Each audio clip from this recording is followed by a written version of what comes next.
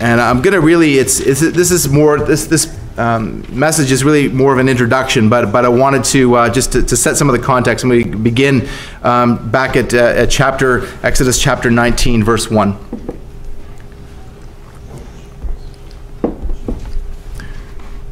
On the third new moon, after the people of Israel had gone out of the land of Egypt, on that day they came into the wilderness of Sinai.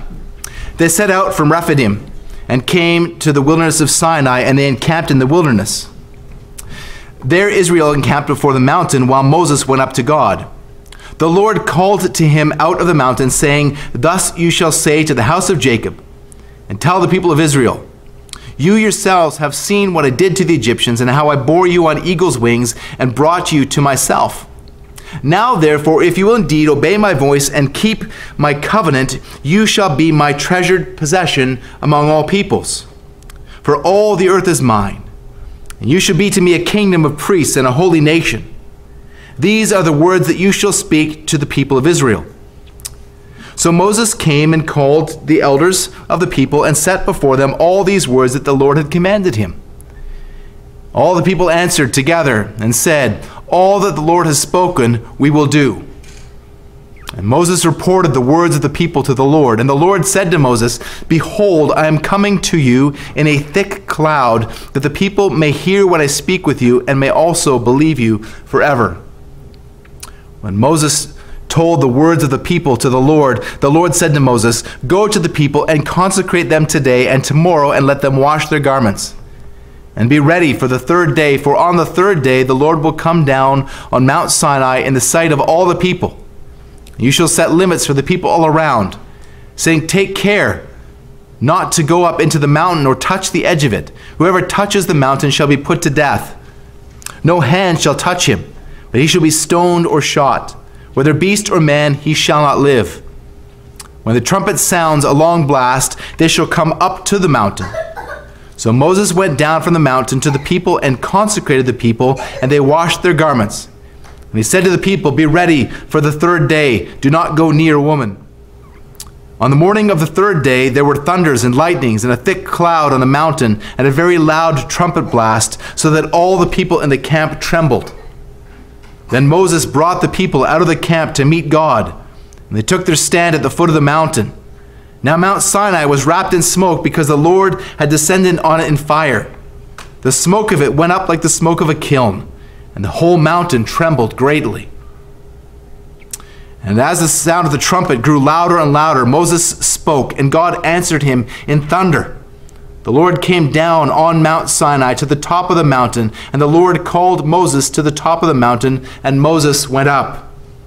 And the Lord said to Moses, "Go down and warn the people, lest they break through to the Lord to look, and many of them perish. Also let the priests who come near to the Lord consecrate themselves, lest the Lord break out against them." And Moses said to the Lord, "The people cannot come up to Mount Sinai, for you yourself warned us, saying, 'Set limits around the mountain and consecrate it.' And the Lord said to him, 'Go down and come up, bringing Aaron with you, but do not let the priests and the people break through to come up to the Lord, lest he break out against them.' So Moses went down to the people and told them. And God spoke all these words, saying, 'I am the Lord your God, who brought you out of the land of Egypt, out of the house of slavery. You shall have no other gods before me. You shall not make for yourself a carved image or any likeness of anything that is in heaven above, or that is in earth beneath, or that is in the water under the earth. You shall not bow down to them or serve them, for I, the Lord your God, am a jealous God, visiting the iniquity of the fathers on the children to the third and fourth generation of those who hate me, but showing steadfast love to thousands of those who love me and keep my commandments. You shall not take the name of the Lord your God in vain, for the Lord will not hold him guiltless who takes his name in vain. Remember the Sabbath day to keep it holy. 6 days you shall labor and do all your work. But the seventh day is a Sabbath to the Lord your God. On it you shall not do any work, you or your son or your daughter or your male servant or your female servant or your livestock or the sojourner who is within your gates. For in 6 days the Lord made heaven and earth, the sea, and all that is in them, and rested the seventh day. Therefore the Lord blessed the Sabbath day and made it holy. Honor your father and mother, that your days may be long in the land the Lord your God is giving you. You shall not murder. You shall not commit adultery. You shall not steal. You shall not bear false witness against your neighbor. You shall not covet your neighbor's house. You shall not covet your neighbor's wife, or his male servant, or his female servant, or your ox, or his donkey, or anything else that is your neighbor's. Now when all the people saw the thunder and the flashes of lightning, and the sound of the trumpet, and the mountain smoking, the people were afraid and trembled. They stood far off and said to Moses, "You speak to us and we will listen, but not let God speak to us lest we die." Moses said to the people, "Do not fear, for God has come to test you, that the fear of him may be before you, and that you may not sin." The people stood far off, while Moses drew near to the thick darkness where God was. This is the word of the Lord. You may be seated. Let's pray again together. Holy God, we praise you for your holy word. And for in your holy word we see your holy law. Lord, when we see your law, when we see the requirements of your law, we realize that we cannot, that we have never obeyed it. Lord, I pray that you would help us to see our sin before you, especially, Lord, if there are people who are here this morning as unbelievers. We pray that you would work in their hearts by your Holy Spirit, that the pronouncement of the law might bring them repentance as they see their utter need, as they see that they stand before a holy God, a just God. Lord, I pray that you'd help them to find new life in Christ. And for those of us who are here this morning as born-again followers of Jesus Christ, we thank you that he obeyed the law that we could never obey, that he obeyed it fully every moment of his incarnation. In fact, for all eternity, he has obeyed the moral law of God, that is through the covenant that we have never kept, out of obedience to the covenant of redemption, this plan that God had to save a people, this inter-Trinitarian plan to save the elect. Lord, I pray that as we look at your law this week and for the remainder of our study, that you would be seen by us as holy, that we will respond in repentance, that we will respond in faith and obedience for the glory of your name. Amen.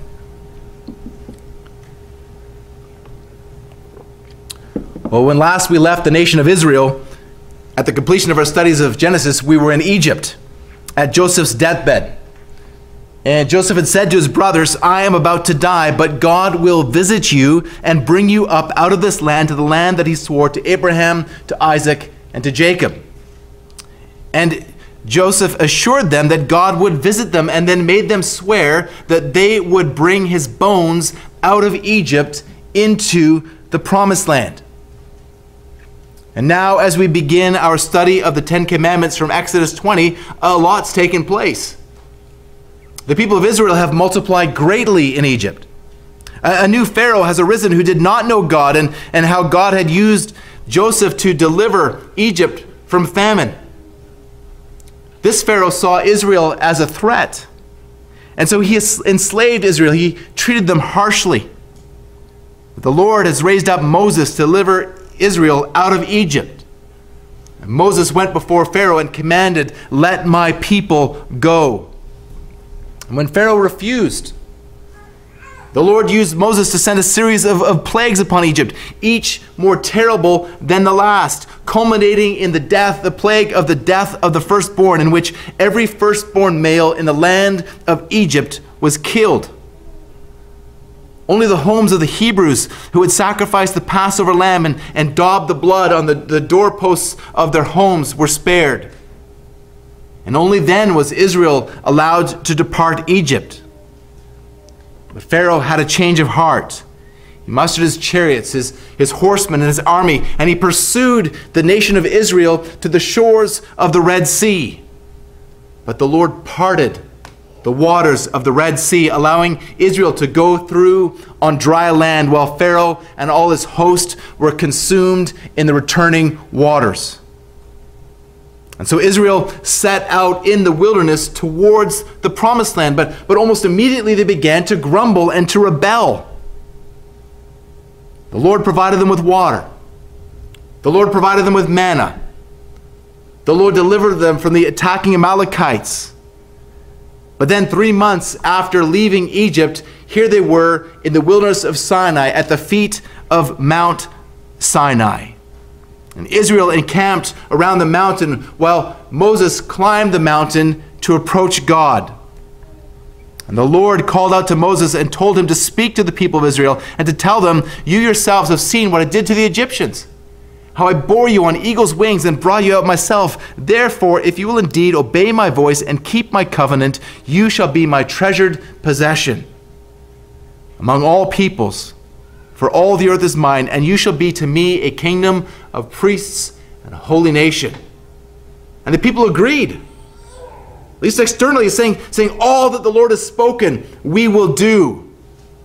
And the Lord told Moses to tell the people to consecrate themselves, to wash their garments, to abstain from physical relations, and because the Lord is going to descend on Mount Sinai. And Moses was warned that no one or nothing was to touch the mountain on pain of death. And then on the third day, the Lord descended on the mountain. And the mountain was wreathed with smoke like the fire of a kiln. There was thunder and lightning. There was a very loud trumpet blast, and the mountain shook greatly. And as the sound of the trumpet grew louder and louder, Moses spoke, and God answered from the thunder. And the Lord descended on the mountain and called him up, and the Lord spoke to Moses to tell them again to not let the people approach or they would perish. He told the priests also to consecrate themselves. And then God told Moses that only he and Aaron would be allowed to approach him. And then we have the words of chapter 20, verses 1 and 2. God spoke all these words, saying, "I am the Lord your God, who brought you out of the land of Egypt, out of the land of slavery." We're going to spend 10 weeks, in addition to this one, studying the Ten Commandments. But this morning I want to ask you a series of preliminary questions by the way of introduction to the Ten Commandments. So these will be taken mainly from chapter 20, verses 1 and 2. So this series of questions then will serve as an introduction to our study of these commandments. Well, the first question, who gave the commandments? Well, notice, first of all, who's speaking here? It's not Moses. It's God. Now, the name God that is used here is translated from the Hebrew word Elohim, which is a plural word with a singular meaning. The Godhead, Father, Son, and Holy Spirit is the one who is revealing his word. God spoke all these words. These are God's commandments. And as such, they are a reflection of God's will. And they're a reflection of God's nature. God is righteous, and his law is righteous. Psalm 119, verse 137. Righteous are you, O Lord, and right are your rules. God is good, and his law is good. No one is good except God alone. Matthew 10:18. And the law is good if one uses it lawfully. 1 Timothy 1:8. God is holy, and the law is holy. Holy, holy, holy is the Lord of hosts, Isaiah 6:3. And the law is holy, and the commandment is holy and righteous and good, Romans 7:14. So again, God's law is a reflection of his will, and it's a reflection of his nature, of his character. And now in verse 2, God declares, "I am the Lord your God who brought you out of the land of Egypt, out of the land of slavery." Now, if you have your Bible open here, notice that the word Lord there is in all capitals. When you see that name Lord in all capitals, a large capital L with a smaller capital O-R-D, it's referring to Yahweh, the covenant name for God. It was the name that was revealed to Moses in the burning bush at Exodus 3, when Moses asked, if I come to the people of Israel and say to them, the God of your fathers has sent me to you, and they ask me, what is his name? What shall I say to them? And God said to Moses, I am who I am. Yahweh, this means I am. The Lord is the I am. He is the one who is. He is the one who does not change yesterday and today and forever. God's nature does not change, and God's moral will does not change. The Lord is the one who has delivered his people from slavery in Egypt. The Lord is the one who has kept his promises. He has been faithful to his covenant with Israel. The giving of the Ten Commandments then is a continuation of God's covenant faithfulness. The Lord revealed his commandments to Israel because he has chosen them as his covenant people. He promised in Deuteronomy 28:9, the Lord will establish you as a people holy to himself, as he has sworn to you, if you keep the commandments of the Lord your God and walk in his ways. And so in declaring his commandments to Israel, the Lord is being gracious. Psalm 147, verses 19 and 20. He declares his word to Jacob, his statutes and rules to Israel. He has not dealt thus with any other nation. They do not know his rules. Praise the Lord. Paul speaks of the major advantage of the Jews that they received in Romans 3, 1 and 2, that they were entrusted with the oracles of God. So then the Lord God is the giver of the Ten Commandments as a representation of his righteous, good, holy character and will. Well, then that takes us to our next question. Well, what are the Ten Commandments? We need to understand what the commandments are and how they fit into redemption history. The Ten Commandments are given here as part of the Mosaic covenant. Now, we spoke repeatedly through our studies in Genesis about the covenants that God made with his people. The Lord is a relational God, and he relates to man through covenants. The 1689 London Baptist Confession says that the distance between God and the creature is so great that although reasonable creatures do owe obedience to him as their creator, yet they could never have attained the reward of life, but by some voluntary condescension on God's part, which has been pleased to express by way of covenant. Nehemiah Cox is one of the principal authors of the 1689 Confession, defines covenant as a declaration of the sovereign pleasure concerning the benefits he will bestow on them, the communion that he will have with them, and the way and the means by which this will be enjoyed by them. As we know, the first covenant that God made with man is commonly referred to as the covenant of works. It's a law of universal obedience written on the heart. Now, even though the Gentiles did not receive the law in codified form as we see here in Exodus, they do have the law written on their hearts. Paul speaks of this in Romans 2, 14 and 15. For when Gentiles who do not have the law by nature do what the law requires, they are a law to themselves. Even though they do not have the law, they show that the work of the law is written on their hearts, while their conscience also bears witness, and their conflicting thoughts accuse or even excuse them. Now, with this law written on the heart, there was a specific command. We talked about with the kids, the command not to eat of the fruit of the tree of the knowledge of good and evil that's given to Adam in Genesis 2, 16 and 17. Now, what's unique about the covenant of works is that it says, do this and you will live. Do this and you will live. Perfect obedience is required. Obey and live, disobey and die. And John Owen explained that if Adam had obeyed perfectly, he would enter into perfect rest. But Adam broke the terms of the covenant and was cut off from that rest. And so he would have no access to the satisfaction and blessing that could be found only in God. Adam ate of the fruit of the tree of the knowledge of good and evil, and so he broke the covenant of works and was condemned to die. And in this, Adam was our federal head, our representative. And so all of humanity as being under, who was under Adam, their federal head, was under the same condemnation. Romans 5:12, therefore, just as sin came into the world through one man, and death through sin, so death spread to all men because all sinned. In our nature, we were born under Adam. We were born totally depraved, unable to please God or do anything to obey God.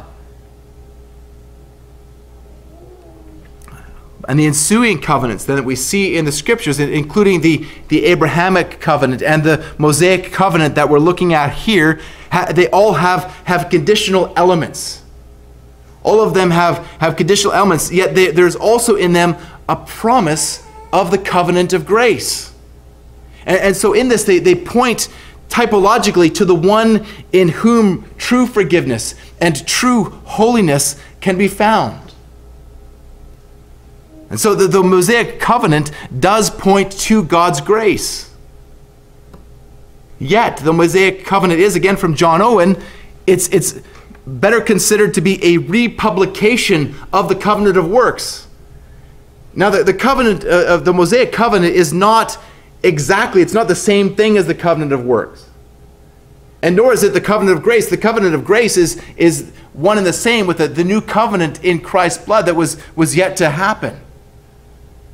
But with this Mosaic covenant, it was meant to revive the sanctions of the covenant of works, including the death sentence for anything less than perfect obedience. And the Mosaic covenant that you see here in Exodus contains three kinds of law: moral law, civil law, and ceremonial law. The moral law is what we're going to be focusing on for the next several weeks. It's summarized in the Ten Commandments. And again, the moral law is inscribed on the hearts of all men, but it was inscribed on 2 tablets of stone by the finger of God and given to Israel, Exodus 31:18. Tablets that Moses smashed when he came down from the mountain to find Israel worshiping a golden calf in Exodus 32. And so in the next chapter, in Exodus 33, actually it's in chapter 34, God commanded Moses to cut 2 new tablets in which God would again inscribe his 10 commandments. So these 10 commandments are often referred to as the Decalogue, as the 10 words. And on the first table of the 10 commandments, we have the commands 1 to 4 that focus on our relationship with God. And the second tablet, we have the commandments, in commandments 6 through 10, focusing on our relationship with our fellow human beings. Now, it could be argued that the 4th commandment, the Sabbath commandment, is actually kind of a hinge commandment because it has Godward elements and also manward elements, because included in that commandment is the command to let your servants, or in our day, your employees, have a day off to go to church and to be with their families. But it could also be argued that all of the commandments are Godward, because worshiping God, it's not just worshiping God that means avoiding idolatry, and worshiping him in the way that he commands, and honoring his name, and setting aside the day he commands it. Whenever we seek to obey our parents, or to uphold the sanctity of life, or to not commit adultery, or not steal, or lie, or covet, we do all of that out of worship for God. So again, the 10 Commandments are a summary of the moral will of God. And we're going to see in our studies how the commandments go far beyond the basic command. You can see this in the New Testament, in the Sermon on the Mount, where Jesus explained that the command not to commit adultery includes not even looking at a woman lustfully, or the command not to kill means not even to hate or to insult a brother. And each of these commands that we see here they have a positive command, but they also, inherent in them, are also a negative injunction. So it's both the positive command and the negative injunction. John Cole Cahoon, in his treatise on law and gospel, demonstrates that where a duty is required, the contrary sin is forbidden. Isaiah 58:13. And where a sin is forbidden, the contrary duty is required. That's what Paul is really doing in the second half of Ephesians, especially you see it in 4:28. The command not to steal also includes the positive command to actually work and to give. And so we're going to see in our studies how the Ten Commandments touch really all of life. So that's the moral law of God, and we're going to be focusing on here. But the civil law included a variety of national laws that were meant to be a law of the land for a theocracy, a nation that is submitted to the rule of God. And much of the civil law is really the application of moral law, Ten Commandments. For example, there are civil laws against worshiping false gods, which is, you shall have no other gods before me. In the civil law, we also have laws about making parapets or walls on the roof of your house, because back then people had flat roofs and people would congregate on the roof. So it's for the safety. It's the command, thou shalt not kill, means having a wall to protect. And there's an application of that in our culture, out of love for my brother and desire not to have people get hurt or worse in front of your house. You shovel your driveway. You shovel your walkway so that people walking by don't slip on the ice. There are laws in the civil law about sexual ethics. You shall not commit adultery. There are civil laws about not moving a landmarker, and that's just, you shall not steal.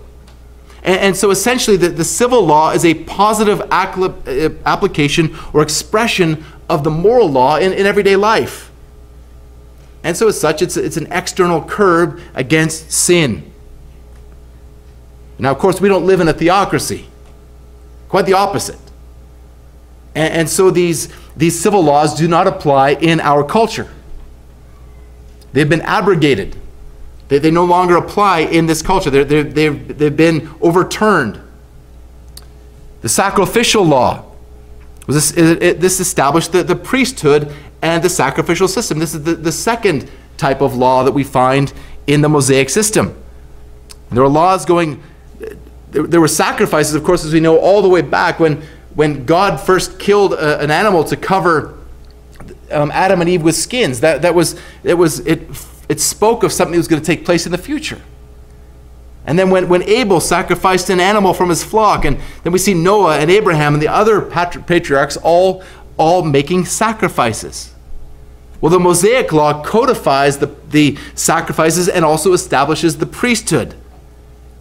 And these things are all pointed, again, typologically. They represent or point to the one who was to come. They prefigure, again, the words of the 1689 Baptist Confession, God's graces, actions, sufferings, and benefits. And we also see in this the complex system of ceremonial washings and dietary laws and feasts that distinguish Israel, that set Israel apart from their neighbors, from the surrounding pagan nations. So again, that's the moral law, the civil law, and the sacrificial law that you can find, or the ceremonial law that's found in the Mosaic covenant. But we're going to be focusing on the moral law, looking at each of the Ten Commandments, one each week. And the Godward elements of the Ten Commandments are summarized in Deuteronomy 6:5. You shall love the Lord your God with all your heart and all your soul and all your might. And the manward elements are summarized in Leviticus 19:18. You shall love your neighbor as yourself. I am the Lord. And Jesus combines both of these in Matthew 12, verses 29 to 31. The most important is this.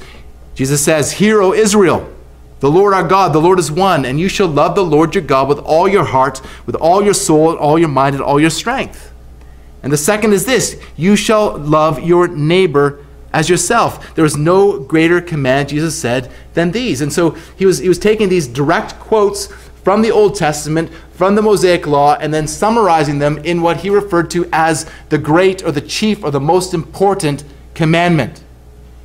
And so this great law, loving God and loving your neighbor, summarizes the Ten Commandments. They summarize the moral law that is also written on the hearts of men. They codify God's will, and they represent his character. And these two tablets then represent the duty of all people everywhere towards God and towards one another. So then we need to ask the question, who kept the Ten Commandments? Well, Israel didn't keep the Ten Commandments. We've already seen how Israel was commanded to consecrate themselves so that they would be holy, so that they could be in the same vicinity as the holy God. And when God descended on the mount, it was certainly an awe-inspiring sight with smoke and thunder and lightning and earthquakes and a trumpet blast. A.W. Pink says that these things were designed to affect them with an awe for his authority and to signify that if God were so terrible in the giving of the law, much more will he be so when he comes to judge us for its violation. And so after the commandments were given in Exodus 20, verses 18 and 19, the people were terrified, and they said they didn't want to hear from God directly. They wanted Moses to be an intercessory, to intercede for them. Because they knew that God was holy and that they were not. And so they understood this law to be what it was for them, a ministration of condemnation and death. And we saw that even though the people had outwardly said this, we're going to do all that you command, almost immediately afterwards, as Moses was up on Mount Sinai receiving the 2 tablets, Israel was dancing around a golden calf in a debauched, idolatrous, and adulterous frenzy.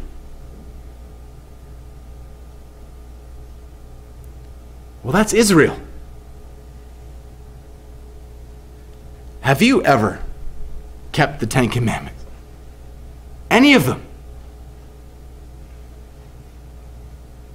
If you think you have, I have some very bad news for you. You have not kept the 10 Commandments. You have not kept any of the 10 Commandments ever. And by the end of our study, you're going to realize that you haven't come close, even in your best moments. Even in your most selfless acts of service, you haven't kept the 10 Commandments. Even in your most heartfelt prayers, you haven't kept the 10 Commandments. And this is what the Reformers referred to as one of the primary uses of the law, to show us our sin. In Galatians 3:24, I like the King James here, it says, the law is referred to as a schoolmaster to bring us to Christ so that we might be justified by faith. The law could never save. The law was never designed to save. The law pointed to the fact that perfect obedience must somehow be provided, and that without that perfect obedience, God's blessings, especially salvation, could never be attained. And so the law reminded Israel and us prior to coming to faith that we were guilty of transgressing the covenant of works, and that we were deserving of death, eternal death, at the hands of the holy God. And so the law reminded us that we needed to look for another. We needed to look for another.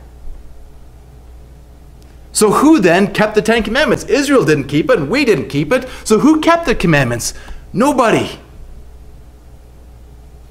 Nobody, that is, except one.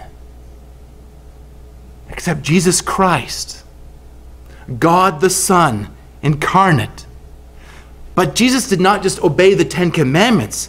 He obeyed the entire covenant of works.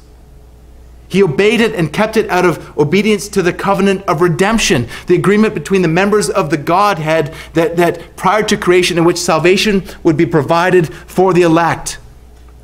The Son volunteered to earn salvation for his people through his incarnation, acting as the mediator of the covenant of grace for the elect. And so in the active and passive obedience of Jesus Christ, he fulfilled all of the conditions of the covenant of works and agreed to pay the penalty for those of his elect who broke it. He did all of this for the elect. The Father agreed to reward the Son's obedience by saving the elect, and the Holy Spirit agreed to apply the Son's saving work to his people. So no one was saved by keeping the Mosaic covenant or any of the Old Testament covenants. All Israel was not saved. Only true Israel was saved. And all who were saved are not saved through circumcised foreskins, but through circumcised hearts. All who are saved are not saved through obedience to the Mosaic law, but through faith in the one who did obey, who obeyed perfectly. No one was saved through the old covenant. Salvation only comes through the new covenant in Christ's blood. So if Christ has obeyed the commandments for us, all of the moral law of God for us, then the last question we need to ask here is that, should we obey the Ten Commandments? We need to say from the outset that the Ten Commandments, as they were given to Israel, are done. The Ten Commandments, as they were finished to Israel, are completed. They have been abrogated. They have been fulfilled. They are done because of Jesus Christ. John 1:17, for the law was given through Moses, grace and truth came through Jesus Christ. John Owen taught that the whole law of Moses, the civil, ceremonial, and moral law, has been abrogated. He said, by all these ways was the church of the Hebrews forewarned that the time would come when the whole Mosaical law as to its legal or covenant efficacy should be disannulled, to the unspeakable advantage of the church. So he's saying that here, speaking specifically of the moral law, that it's been fulfilled, it's been overturned, it's done as it was under the old covenant. And this is the historic Reformed Baptist position.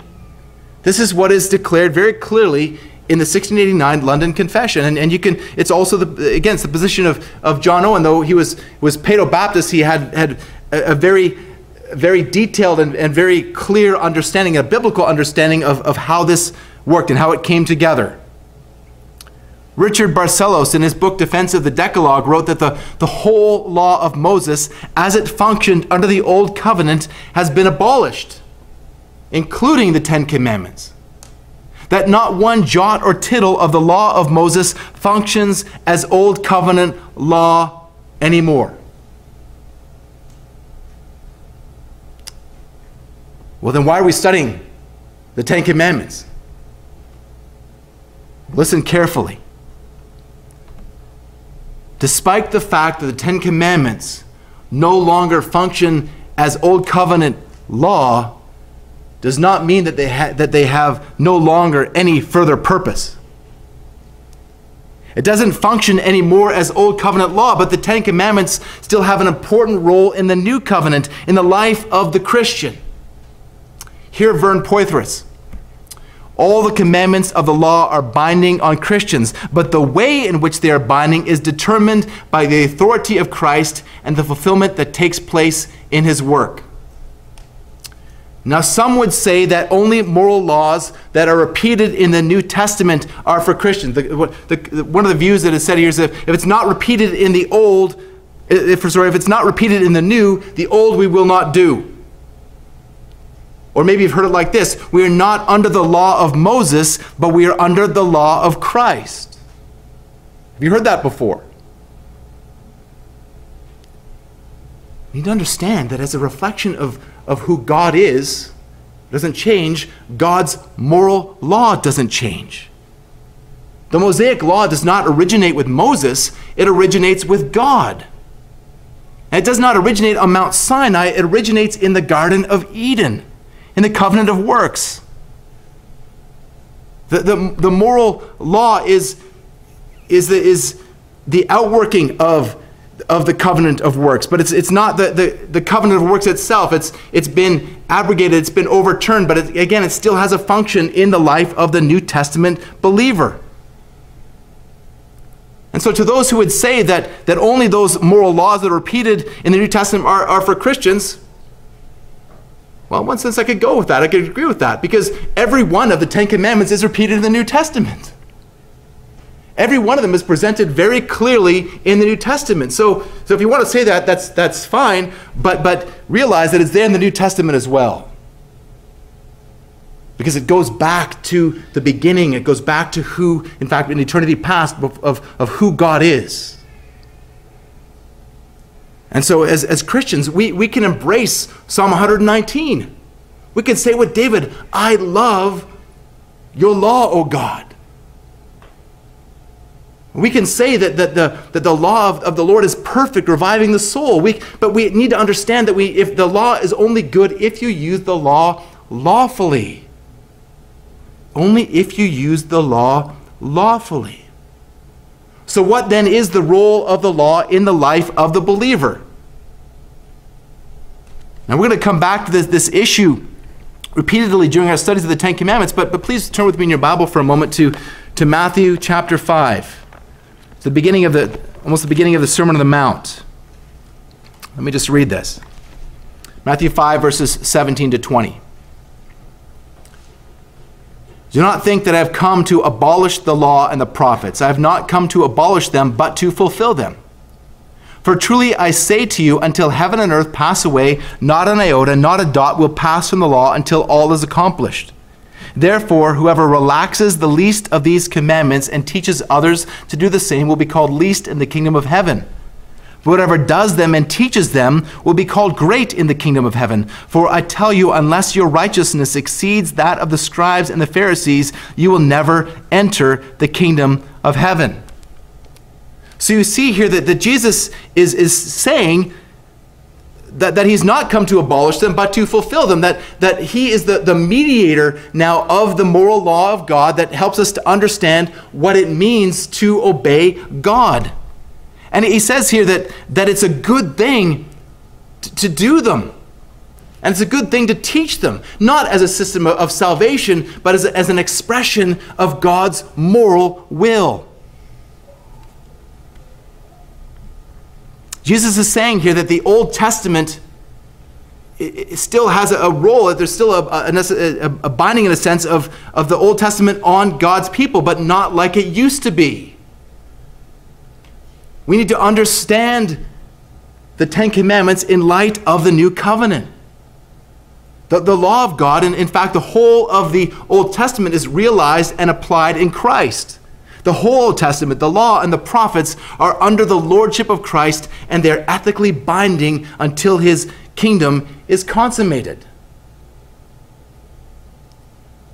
But when we hear things like words like binding, we say, well, how do I be bound to the law? Well, think about your car for a second. You have an owner's manual in your car. Maybe you haven't read it. In fact, most of us probably haven't. But you have an owner's manual in your car. And in that owner's manual, you will learn the right way to operate your vehicle. If you try to put diesel fuel in a petrol car, your engine is going to die. Your car is going to be a hunk of junk. If you try to operate your car other than the way that it was designed to operate, then you will ruin your car. And likewise, the moral law of God means operating according to the way that God has designed us to operate. Remember, Israel didn't see this, the way that God describes it, it's actually a blessing to them. God has not dealt like this with any other people than to reveal his commands to them. Beyond just having them written in their hearts, they've been given the explicit commands. This was a blessing. And so for us as Christians, we have not just the New Testament, but we have the whole of the Bible to show us what God is like and what his will is. So I wrote earlier that the position of John Owen and the Reformed Baptists was that the moral law as given to Moses has been abrogated, but John Owen also wrote that it is returned thither, that comes back again by the grace of the new covenant. And quotes there Jeremiah 31:33. This is the new covenant written on the hearts of God's people. Also 2 Corinthians 3:3. Although John Owen says that although this law was a covenant was broken and disannulled by the entrance of sin, it became insufficient as unto its first ends of justification and salvation of the church. cites Romans 8, verse 3, yet as a law, as a law and rule of obedience, it was never disannulled, nor would God allow it to be. Yes, one principal design of God in Christ was that it might be fulfilled and abolished. That's an important word. Fulfilled and established. Matthew 5, 17 and 18.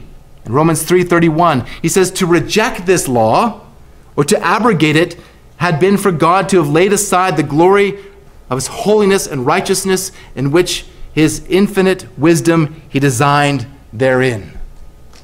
So God has abolished the Ten Commandments as it was under the Old Covenant, but in the New Covenant it plays a vitally important role in the life of the believer. This is referred to as the third use of the law, as a guide into God's moral will. C.H. Spurgeon said that the law is the road which guides us, not the rod which drives us, nor the spirit which actuates us. The law is good and excellent if it keeps its place. So you understand what Spurgeon is saying here. He's referring again to Calvin's third use of the law. The God's law helps us to understand God's will. The law is not the rod that drives us, because we know that we're saved by grace alone. The law is not the spirit that actuates us, because it is the work of the Holy Spirit to change our hearts and give us a desire to obey. So as God's people, we have been given this gift of God's word in order to understand God's moral law, how it applies to us as Christians. Not in order to earn righteousness. We've received that righteousness through the obedience of Jesus Christ and through the sacrificial death of Jesus Christ. But as those who have been saved by God, as those whose faith is in the new covenant in Jesus Christ, we can look to God's law to help us to understand how he would have us live in this life. May God give us hearts to say like David, oh, how I love your law. Let's pray together.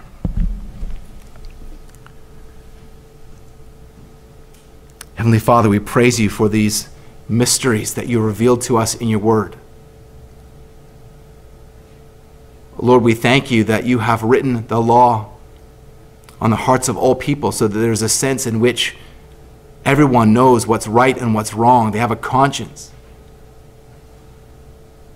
Lord, I pray if there are those here among us who have seared their consciences, they're willful of disobedience, that you would use these studies in your law to awaken their consciences, Lord, to their disobedience and to their utter and complete need of a Savior. Lord, I thank you that the vast majority of us here are by your grace truly converted. And we have had our guilt imputed to Christ, and we have had his perfect righteousness, his perfect obedience credited to our account. We can do nothing to make you love us more. Yet, Lord, you have given us your law to help us to see how we can love you more, how we can love and glorify you as we seek to obey you, and not as though we could ever earn points with you.